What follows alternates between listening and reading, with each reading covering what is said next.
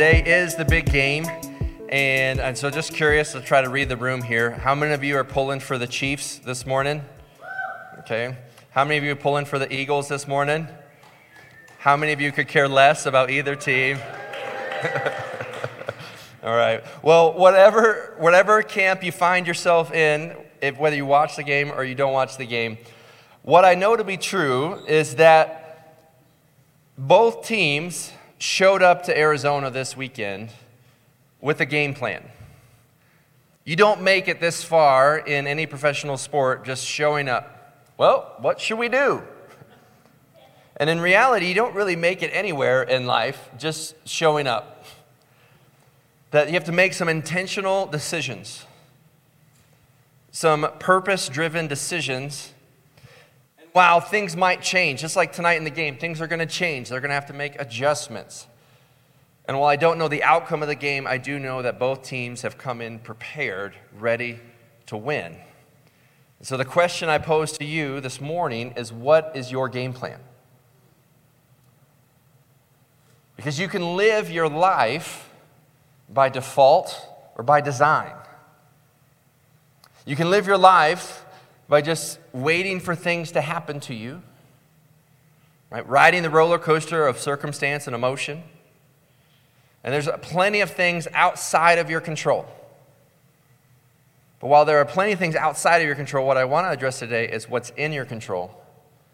And are you making some intentional decisions? Intentional commitments in your marriage, in your work, in your relationships, in your finances, because Jesus did.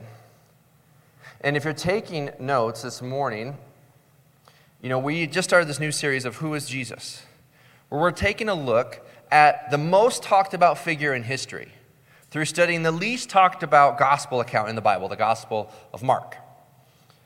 And see, Mark's gospel really is someone who he followed Jesus, had some interaction, but also was an apprentice, an assistant, if you will, to Peter.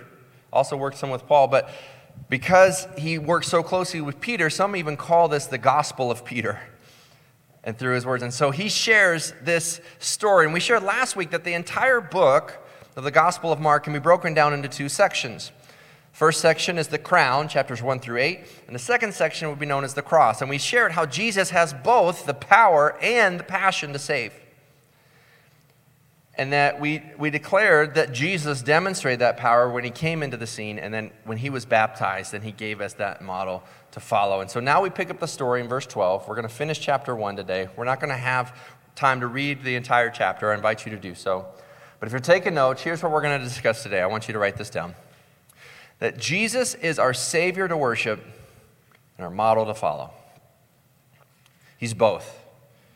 He's our Savior to worship. He's powerful, he's the king, and he's our model to follow. It's a both and, not either or. You see, in being a savior of the world, he demonstrates his power in chapter 1 by defeating three things. Jesus, he's going to show us this morning that he defeats distraction, specifically overcoming temptation of the world.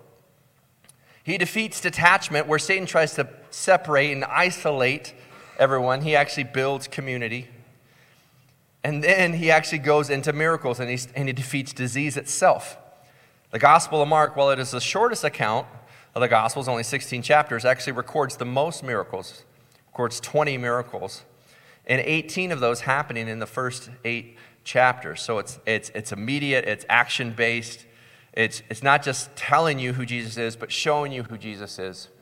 And so we're going to walk through this together. So Jesus was just baptized in the previous verses. Baptism, by the way, is also connected to the story of creation, because in creation you have Jesus, the Holy Spirit, and God the Father coming together as one, the power of God and the power of spoken word. In the baptism of Jesus, you have Jesus Christ himself, the Spirit of God hovering like a dove, coming down, and then the voice of God the Father saying, "With you I am well pleased." So in Genesis 1, he speaks into nothingness and creates the world. Let there be light. In Mark chapter 1, he speaks and says, "This is my son," affirming his deity and power and the launching of his ministry. And so while it's connected there to the Genesis account, then the next part, what we're about to read, the temptation of Jesus, is connected to the exodus of the early Israelites in the Old Testament. So let's read this here, starting in Mark chapter 1, verse 12. So this is right after his baptism. So the Spirit immediately drove Jesus out into the wilderness. And he was in the wilderness 40 days, being tempted by Satan. And he was with the wild animals, and the angels were ministering to him. Now that's all he's going to say right there about the temptation of Jesus. But this is a parallel or building upon to the audience who was reading this. So people in Rome were reading this letter. They didn't have a physical book yet, but they could be reading this gospel account, a Roman audience here. And for those that had any religious background, could actually tie it to the Israel story. Because the Israelites were in the wilderness when they escaped with Charlton Heston. Okay, not Charlton Heston, but that's who I picture as Moses, right? And they go through for 40 years. And in the desert, in the wilderness for 40 years, God provided and ultimately gave them deliverance. Now, Jesus is in the wilderness for 40 days. He's fasting, he's tired, he's hungry. Isn't it interesting that Satan waits till you're isolated, alone, tired, hungry, and that's when he's coming in. Right? So he comes in, but yet Jesus now provides the alternative, the solution, the way out, and actually defeats Satan, and this defeats distraction and goes through, and it's a pretty incredible story. Now, what were the temptations of Jesus? If you're not familiar with this story, I'll kind of share those with you and invite you to read Matthew 4, where it's a more detailed account. But Jesus was tempted with three things. The first thing was Satan there in the wilderness said, if you're hungry, which if you haven't, I'm hungry after not eating for 40 minutes. So if you're fasting for 40 days, you got to be pretty starving. And he says, if you really are who you say you are, turn these stone into bread. And in response, Jesus actually quotes Deuteronomy 8, verse 3, and it says that man shall not live on bread alone, but every word that comes from the mouth of God. The second temptation, Satan takes Jesus to the top of a temple, top of a tall building, and says, if you really are who you say you are, and he tries to make reference to Psalm 91, that quotes where really the angels will protect the Son of God. He says, well, throw yourself off this building, and we'll make a show of it, and the angels will catch you. And in response, Jesus actually quotes Deuteronomy chapter 6, verse 16. It says, you shall not put God to the test. And then he takes Jesus to a tall mountain, overlooking all of creation. And I thought this last one was a little bit of a weird temptation because Jesus created the world, right? So how is it tempting for him to say, if you worship me, I will give you all of this? But then what I realized in my study was that he wasn't just tempting him to rule over creation. He was tempting him to avoid the path to the cross. It was a shortcut to what God called him to. And see, Satan cannot create anything. God creates, Satan counterfeits. Right? God creates relationships, Satan tries to come in. God creates financial stability and principles and processes and work ethic, and Satan comes in and tries to destroy that. But because Satan can't create anything, he only has 3 plays. I can tell you that whatever team wins tonight is going to run more than 3 plays in the game. And here's how I know Satan can only run 3 plays. Because the temptation of Jesus mirrors the temptation there in the garden, mirrors the temptation repeated in the Old Testament, Tower of Babel, King David, the Israelites themselves, the whole book of Judges. Like all these things come in to play, but we see it summarized there in 1 John chapter 2, verse 16, in which the writer puts it this way. He says, for all that is in the world, he says, the desires of the flesh, the desires of the eyes, and the pride of life is not from the Father, but from the world. And so here are the 3 plays that Satan's going to run. And if Satan tempted Jesus with these, I promise you he's going to tempt you with the same 3 things. So it helps to know what he's going to come at you with, right? It helps to know what is the play he's going to try to run to get you distracted, to get you pulled away from what God has called you to do and who God has called you to be. Well, the first play he's going to run is called the lust of the flesh. This is really described as hedonism, the pursuit of pleasure. Now, this was stone to bread. But so many things in life are just a craving, that somebody has. Right? And isn't it interesting that we tend not to crave the healthiest things, right, late at night and alone and tired, right? We don't drift toward being productive, right? We drift towards being distracted. And this is what it means to have it. So we think of lust of the flesh. It could be sexual, it could be emotional, it could be physical, it could be mental, like those little cravings. And it's when you take something that you want and you tell yourself it's something that you need, right? So that's hedonism. But what Christians do is not that hedonism itself is sin, but rather we settle for less. We settle for the counterfeit version. In other words, we don't pursue pleasure enough. Instead of pursuing a godly marriage and relationship, we settle for what we might look on the computer or somebody we meet out in the public or something. I'm craving it. And God wants me to be happy, right? And we settle for less. We go after the things of life that we think we need, when really it's just what we want. And we think this will make me happy, but then it doesn't. Why? Because as soon as you get that thing, you're craving the next thing, and then the next thing, and the next thing. And that's how sin works. He'll pull you in saying you need this, you commit the sin, and then you wake up the next day and you feel guilty and you feel shameful and you pull away. That's how he works. That's how he runs the play. When God says, no, you want the greatest joy, you want the greatest purpose, the greatest pleasure, it's found in me and who I created you to be. And so that first play is the lust of the flesh. The second one is the lust of the eyes. That's seen as materialism. And we especially love that here in America. We are bombarded with billions of messages, it seems like, every day. Right? People are spending millions of dollars to get in front of your eyes for 30 seconds to tell you need something. Interesting play, actually, just to be on the look for today, actually, is a large Christian group of investors who are actually putting out some Christian messaging tonight. It's called the He Gets Us campaign. So be on the lookout for that. There's going to be some commercials promoting Jesus tonight. And so, but the world, for the most part, is going to be saying, you need this, you need this, you need this. I need the new car, the phone, the whatever. And we go after. Now, in the lust of the eyes here, that's why Satan can say, Jesus, you can have all of this without any pain, without any sacrifice, without any commitment. Isn't that what Satan does? You can have this without commitment. You can have this without sacrifice, without discipline. It doesn't work that way. But then he comes in that last one there is the pride of life, seen as egotism. Right? They are in the temple saying, yeah, throw yourself off if you're so great. But Jesus says, I'm not going to throw myself off to prove to you who I am. I'm going to prove who I am by laying my life down and freely giving it up for you and for me. Satan only has 3 plays. How many of us know someone that we see on TV or in the church, or parent, or child, or sibling, or friend, or coworker, whose life was messed up because of pursuit of pleasure, right? Pursuit of materialism, right? Or pride. 2,000 years later, he's running the same play.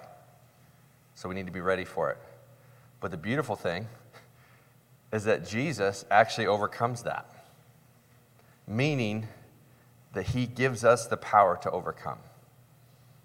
That you are not a victim to your circumstance, but you can be victorious in the God who loves you and saves you and empowers you. That if Jesus defeats death itself, then we can have that power and celebrate that. All right, so now he continues on, he begins his ministry, so he defeats distraction. But next he's going to defeat detachment. Because I think it's interesting to note that Jesus didn't come down and just live an isolated life, but rather he builds relationships. We see this here, verse 14. Now, after John the Baptist was arrested, Jesus came into Galilee, proclaiming the gospel of God, saying that the time is fulfilled and the kingdom of God is at hand. Repent and believe in the gospel. The gospel meaning good news. Notice that other religions provide good advice, but Christianity provides good news. Right? And he's preaching this here, and he says, passing along the Sea of Galilee, he saw Simon, that's another name for Peter. So he saw Peter and Andrew, the brother of Simon, casting a net into the sea, for they were fishermen. And Jesus said to them, follow me, and I will make you fishers of men. That's a great definition for discipleship, also found in Matthew 4:19. To follow Jesus, to fellowship with believers, and then to fish for people. This is what it means to be a Christian, to follow Jesus. He says this here. And immediately they left their nets and followed him. This is interesting to me because you don't have to understand fully to obey immediately. I love strategic plans. I love details. I love going through that. They're not wrong. But sometimes you don't have all the answers ahead of time. You just have a call from God, and you don't have 10,000 steps lined up. You just have the next one. And the disciples in that case, they didn't negotiate with God and with Jesus and say, okay, God, but I want to have this many miracles, and I want this vacation time, and I want these things, and then what's my contract here, Jesus? Right? I'm giving up a lot here. But to spend time with the one who's going to save the world, they didn't understand fully, but they obeyed immediately. And Jesus starts building these relationships, and the disciples, and ministering. And next he calls James and John, who are called the sons of thunder. And he starts calling these people out. And you can only follow someone really when you're close. So there's connection, there's community. And then things are starting to get busy. But then we get to verse 35 and read this. As rising very early in the morning, while it was still dark, Jesus departed and went out to a desolate place, and there he prayed.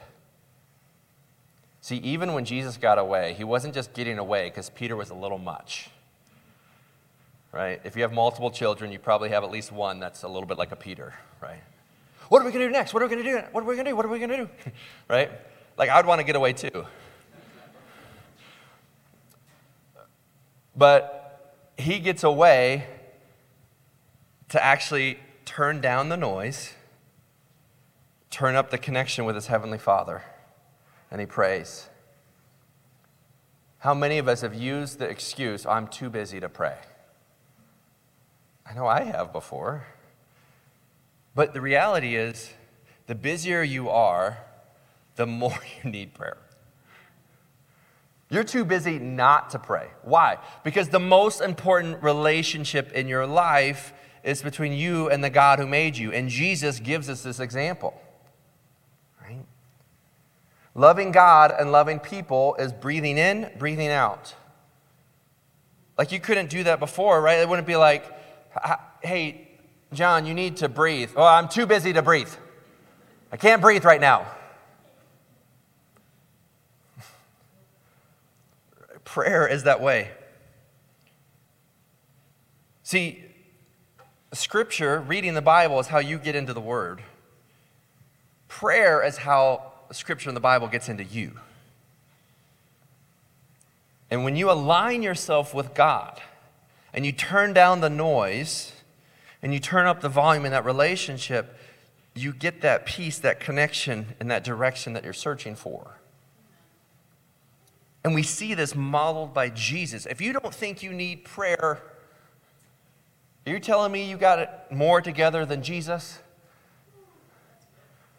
Because if you have it in there, if you understand who God is, he gives us this example, right? And then as he's connected, he starts healing people. And he defeats distraction over temptation, detachment because he connects with the disciples, and he connects with God, his Heavenly Father. And then he defeats disease itself. We don't have time to read all the miracles here, but let me just kind of run through them. Okay, that he's preaching with authority. He heals a man with an unclean spirit. He goes, we don't know much about Peter's wife. He was married, but what we know is that he heals Peter's mother-in-law. Now, some of you might have in-laws that you're wanting healed right now. Or I don't know. But no, what we see here is that he goes into Peter's house. We don't know much about his wife, but we see that he heals the mother-in-law who was sick. And there's a connection there that might explain actually where Peter's marriage was still strong and connection, and that the wife was involved and supportive of all that Peter was doing as he saw the transformation in her own mother's life. But then he even goes up further and heals many in the town, and then even heals a man with leprosy, which was a skin disease, and where everyone was afraid to at someone with a skin disease and would look away. Jesus leaned in, got close, and actually touched and healed the person who had that. So you have this incredible story of the power of Jesus. We see in here that Jesus saved people, that he defeated temptation, that he is healing people, that he's building relationships. And so what we see is that Jesus has the power to forgive sins. And so we see that Jesus is a Savior that's worthy for us to worship. But then also he gives us the model to follow. So yes, he saves us and he's powerful, but then he also gives us the game plan. See, the stories we just read actually gives us 5 things that was available to Jesus that's also available to you and to me. I mean, well, of course Jesus could defeat all these things because he was Jesus. That's an unfair advantage, right? But these 5 things that we read from Mark 1 actually are still available to us. Number 1, we have the Holy Spirit. That you are correct, that on your own you cannot do something in your own strength. But with God, if you're Spirit-filled, Spirit-led, you can do anything, right? And you see that power working within you. That the Spirit was present with Jesus, it can be present with you. Second, we see that Jesus used Scripture. When Satan tempted him, he responded with the Word of God. We think so often that the best way to avoid sin is just to run, right? We're like, run away. Oh, the carpet moved, almost fell. That would have been memorable. And I don't want you to fall. Let's see what I say. Okay. Here's the thing, though. We so often fight sin by just trying to avoid it, but what happens is a lot like this. Don't think of a purple elephant right now. Whatever you think about, don't think of a purple elephant. Do not think of a purple elephant right now. The last thing you should be thinking about is a purple elephant. What are you thinking about right now? Purple elephant. There's always one person that goes, blue elephant. But we do that, right? We take the sin. We're like, I don't want to sin, so what I'm going to do is I'm going to get really close to it. And just say, don't sin, don't sin, don't sin, don't sin. But instead, play some offense to play defense, meaning, what are you filling your mind with? Are you filling it with the Word of God? Right? We can't just tell ourselves, don't worry, don't worry, don't worry, don't worry, don't worry. Right? If you don't know the outcome of your situation, maybe lean into the God of your situation. And while you don't know the outcome of your circumstance, you do know the power of God's promises, and you can recite those, and you've been good. You are good. Your promises are good. You're powerful. And you remind yourselves those things, and then you give the Word of God, just like Jesus himself quoted Scripture to Satan. Hebrews 4:12 says that the Word of God is like a living sword, double-edged, to be factual there, that we can use as a weapon. That we're not harmless, we're not defenseless against Satan, that we can use the Word of God just as Jesus did.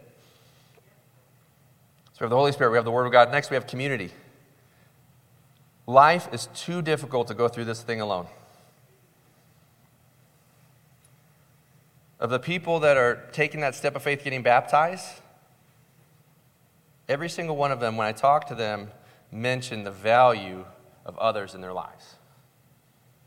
Right? We are stronger together. And Jesus gave us that example. Do you have a relationship with others, and do you have a relationship with God? Next thing we have is prayer. Is prayer. Are you having regular conversations with God? Not just talking, but also listening. God, remind me who you are. Your kingdom come. What are you calling me to do today? Right? When I pray, oftentimes I'll connect these together and I'll start reciting Scripture. God, you are for me. God, you are with me. God, you are in me. God, you work through me and you love beyond me. Since those are true, not if, since those are true, what have you called me to do today? And go do that. Right. And then here's the last thing, because sometimes we read miracles, and do I believe miracles still happen today? 100% yes. Right. But do I believe we're just walking down the street every which way? You're healed, right? Like, that would be great. But it's not like a superpower that you're just pointing people at, like, pew, pew, pew. Like, it doesn't work like that. It can, like, God still works. There's so many stories of miraculous healing. I believe God still moves. But let's take one step back. Well, let's look at the thing under the thing. Do you know what every miracle has in common before the miracle takes place? It's the empathy of Jesus. And that is something all of us could take with us right now. Okay? And so, when the world was looking away at the demon-possessed man, as the mother-in-law who was sick, as the ill, the forgotten outcasts of the city, to the man with leprosy, others who were blind and others who can't walk, and all these other miracles. When the world looks away, Jesus leans in, and he cares. We have a God who came down on earth, experienced temptation, experienced betrayal, was beaten up, was doubted, was questioned, was persecuted. We have a God who gets us. And when the world looks away, he's looking right in at you and saying, I love you, and I'm here. And before every miracle is a chance to be empathetic and sympathetic with someone. And so, church, here's what we can do, okay? If you want a game plan to experience victory in this life, Jesus gives us the pathway and the plan here. You have the Holy Spirit. Are you reading Scripture? Are you surrounding yourself with community? Are you praying to God on a regular basis? Do you experience empathy with others? We've developed, I just invite you to look at it. Go to our website, missiongrovechurch.com. There and Grow in Faith. We're going to be releasing videos. Right now we've already created 8, and a guidebook and leader book, and like a whole month long of devotions and stuff called Plant, Grow, Multiply around these things. Who's the Holy Spirit? How do you read your Bible? How do we pray? We want to help you, okay? But if you want to win, it starts there. And so as the band's coming up, I want to leave you here with 2 questions. Okay, understanding that Jesus really is our Savior to worship and then our model to follow. And so the 2 questions are this. Number 1, are you worshiping Jesus? Do you understand that there's a greater power, but it's not abstract, but is the Son of God, Jesus Christ himself? And then number 2, are you following Jesus' example? When he says, follow me, he doesn't say, follow me, but I'm not here, good luck, figure it out. He actually gives us the way to do it, the path to follow. An example to all the things he asks us to do, he has done. Because he gets us, and he loves us, and he leans in. And that when we mess up, he leans in further. You cannot outrun the love of God. You cannot out-mistake or out-bitter the blessing of God. He knows all the things and all the baggage that you've brought into this thing. And he looks down and he says, yeah, I want you.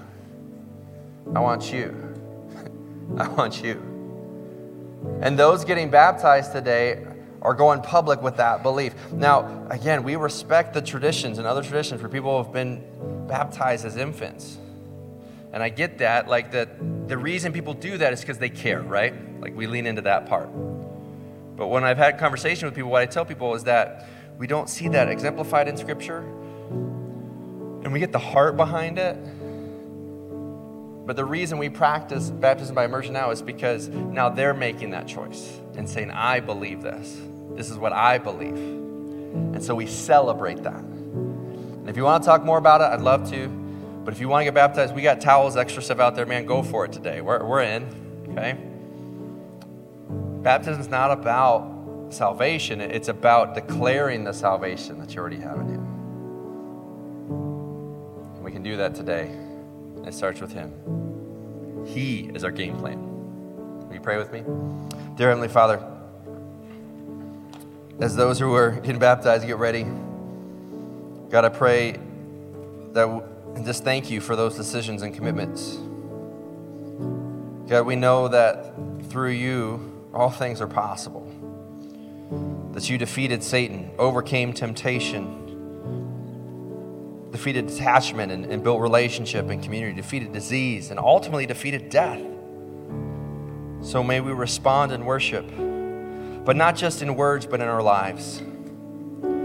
To be people that are filled with empathy and care and community, and turn regularly to your word and to prayer and in the power of the Spirit, that we can live to be a light into this dark world. And while we cannot be perfect, God, we pray to you who are perfect. And in the power of your Spirit, we humbly submit our lives to you. We love you, God. It's in your Son's name we pray. Amen.